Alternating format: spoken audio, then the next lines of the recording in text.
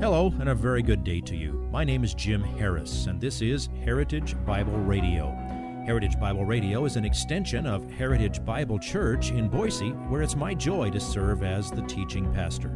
Every day, we devote our radio time to studying a portion of the Word of God so you can know Him better through Jesus Christ and serve Him better through your local church. This week on Heritage Bible Radio, Pastor Jim will walk us through the 4th chapter of Mark, verses 21 through 29. Jesus was teaching in parables by this time, and in this passage we will hear more of those, along with some metaphors. In seeming rapid fire from the pen of Mark, Jesus talks about a lamp, listening, measuring, giving more to those who already have, and a man casting seed. What does this all mean? You'll understand it all and how it all ties together by the time you finish this message with us this week.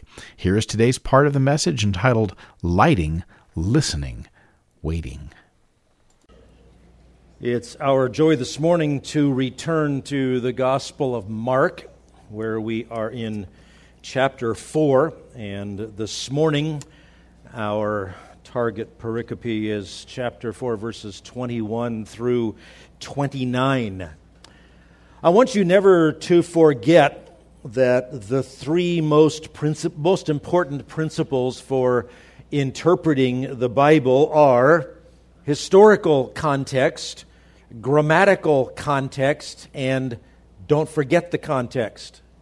Those three things will keep you in very good stead in interpreting the Bible. And so, as we come to the text this morning, it's one of those that practically interprets itself when you see it in its context. But it's some of the parables of Jesus, and parables have a way of sneaking out of their context and getting quoted without a reference to where they belong. So, I want you to zoom in on where it fits.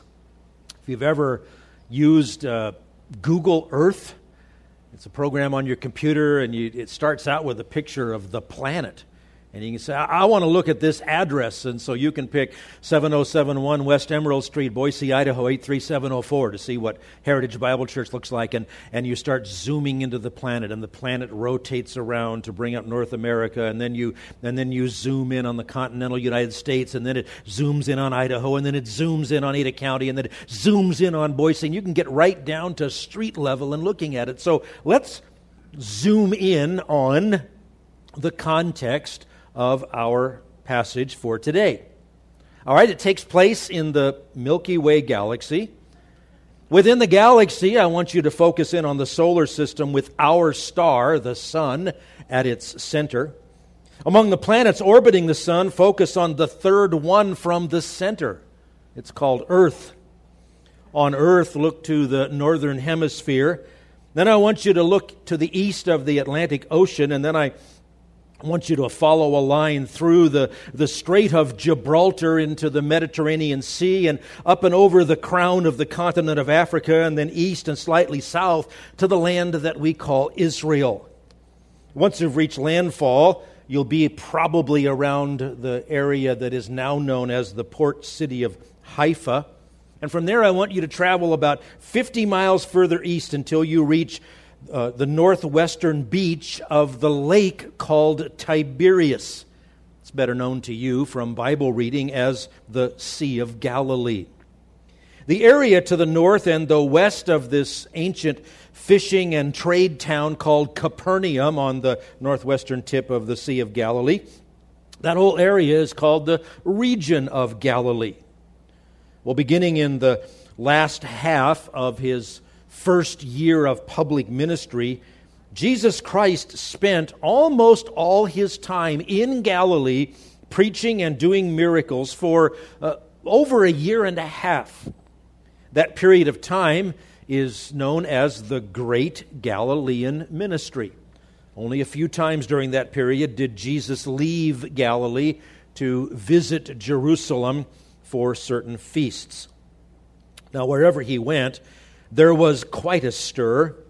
Huge crowds, be it in Galilee or in Jerusalem, they came to hear what Jesus said and to see the miracles. People brought suffering loved ones, sometimes miles, in hopes that Jesus would heal, and he never disappointed. Many were delivered during that time from demon possession because wherever he went, when they were in the presence of the Holy One of God, the demons would panic and come out of hiding, and he would send them packing. But along with Jesus' unprecedented popularity, there flowed two tragic undercurrents. One undercurrent was the lack of faith of most people. Despite the overwhelming evidence that Jesus is the Messiah that was promised by the Old Testament, most people seemed impervious to it. Oh, they loved the miracles, and they couldn't seem to stay away when he taught them. They found his words compelling. But when Jesus called them to repent from their sins and to trust in him rather than trusting in themselves that they could be righteous, when he called them to full commitment, most of them drifted away. That was sad. Even Jesus' own family, with the exception of his mother, did not believe in him until after the resurrection. They even wanted to lock him up or send him where they knew that people wanted to arrest him and murder him. So there was that horrible undercurrent of unbelief. The other undercurrent during that time was the growing plot to get rid of Jesus. The two most influential groups among the Jews were known as the Pharisees and the Sadducees, two powerful parties within Judaism. The Pharisees and Sadducees disagreed with each other on, well, almost everything. The Sadducees were generally wealthy and aristocratic.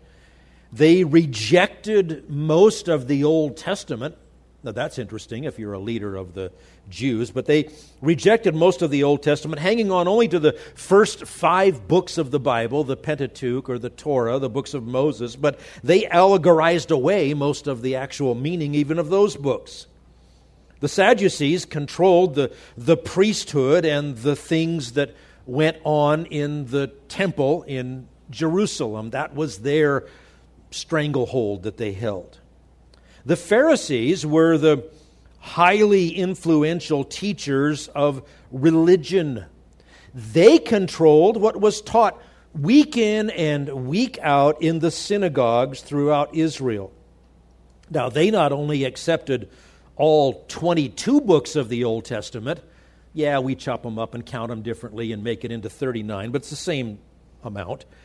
Well, they added, in addition to those books of the Bible, they added thousands of rules, all kinds of do's and don'ts and rituals and things, and they imposed them on the people. I can give you a one-verse snapshot of each of these two groups. Luke describes the Pharisees this way in Luke chapter 18, verse 9. He's going to tell a parable, so that's kind of in the genre of what we're doing today, but it says, he told this parable, and we're not going to talk about that parable, but here's how he describes the Pharisees.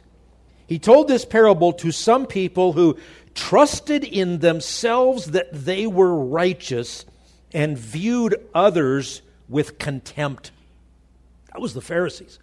Look how righteous we are. And they look down their noses at everybody else. Over in Acts, also Luke throws in this description of the Sadducees. Acts 23:8. And again, we don't have to pay attention to what's going on there, but just capture this description of the Pharisees, or of the Sadducees rather. For the Sadducees say that there is no resurrection, nor an angel, nor a spirit. But the Pharisees acknowledge them all. In other words, so the Sadducees denied resurrection, so no such thing as eternal life. Can't be. Denied angels, denied spirit. There no such thing as supernatural. It was a man-made aristocratic religiosity that was the Sadducees. Now, if you have trouble keeping those straight, remember that the Sadducees don't believe in resurrection. That's why they're sad, you see. You'll never forget it again. no matter how ridiculous that sounds to you. Now, the Pharisees and the Sadducees hated and resented each other, but they maintained a kind of a peaceful coexistence, sort of a religious Cold War where they didn't destroy each other. They did it in order to get along. They did it in order to maintain their respective spheres of influence and to avoid getting in trouble with the Roman government, because that would have been bad for all of them if Rome decided to steamroll them. But there was one thing at one point in history upon which the Pharisees and the Sadducees cooperated fully. It was their joint hatred of Jesus that led them to work together to try to get rid of him. And they actually didn't care who cooperated in the plan as long as they did. There was also the group of the Herodians. They'd take anybody into that party as long as they agreed that Jesus had to be killed. Now, the Sadducees hated Jesus because he was a threat to their wealth and their status and their influence. When he twice entered the temple and drove out the ones who were there profiteering at the expense of worshipers who came for the various feasts, that was a sharp poke in the eyes of the system of the Sadducees, because they're the ones that granted the franchises to the people who did the merchandising in the outer court of the temple. Well, the Pharisees hated Jesus because he was also a threat to their sphere of influence. He was a threat to their grip on the spiritual lives of the Jews throughout all of Israel. The Pharisees delighted in binding heavy spiritual burdens of works righteousness on the people. If you would like this message on compact disc, let me know and we'll send it to you. You'll receive the entire message, not just the portion on today's program. You can order by phone at 353-4036 or by writing to us at 7071 West Emerald, Boise, Idaho, 83704, or on the internet at hbc-boise.org. Heritage Bible Radio needs your prayers and your financial support. Once again, you can reach us online at hbc-boise.org or by telephone at 353-4036, or by writing to us at 7071 West Emerald, Boise, Idaho, 83704. And if you need a church home here in the Treasure Valley, I hope you'll visit us any Sunday at 7071 West Emerald. For Heritage Bible Radio, I'm Jim Harris. See you next time. Bye-bye.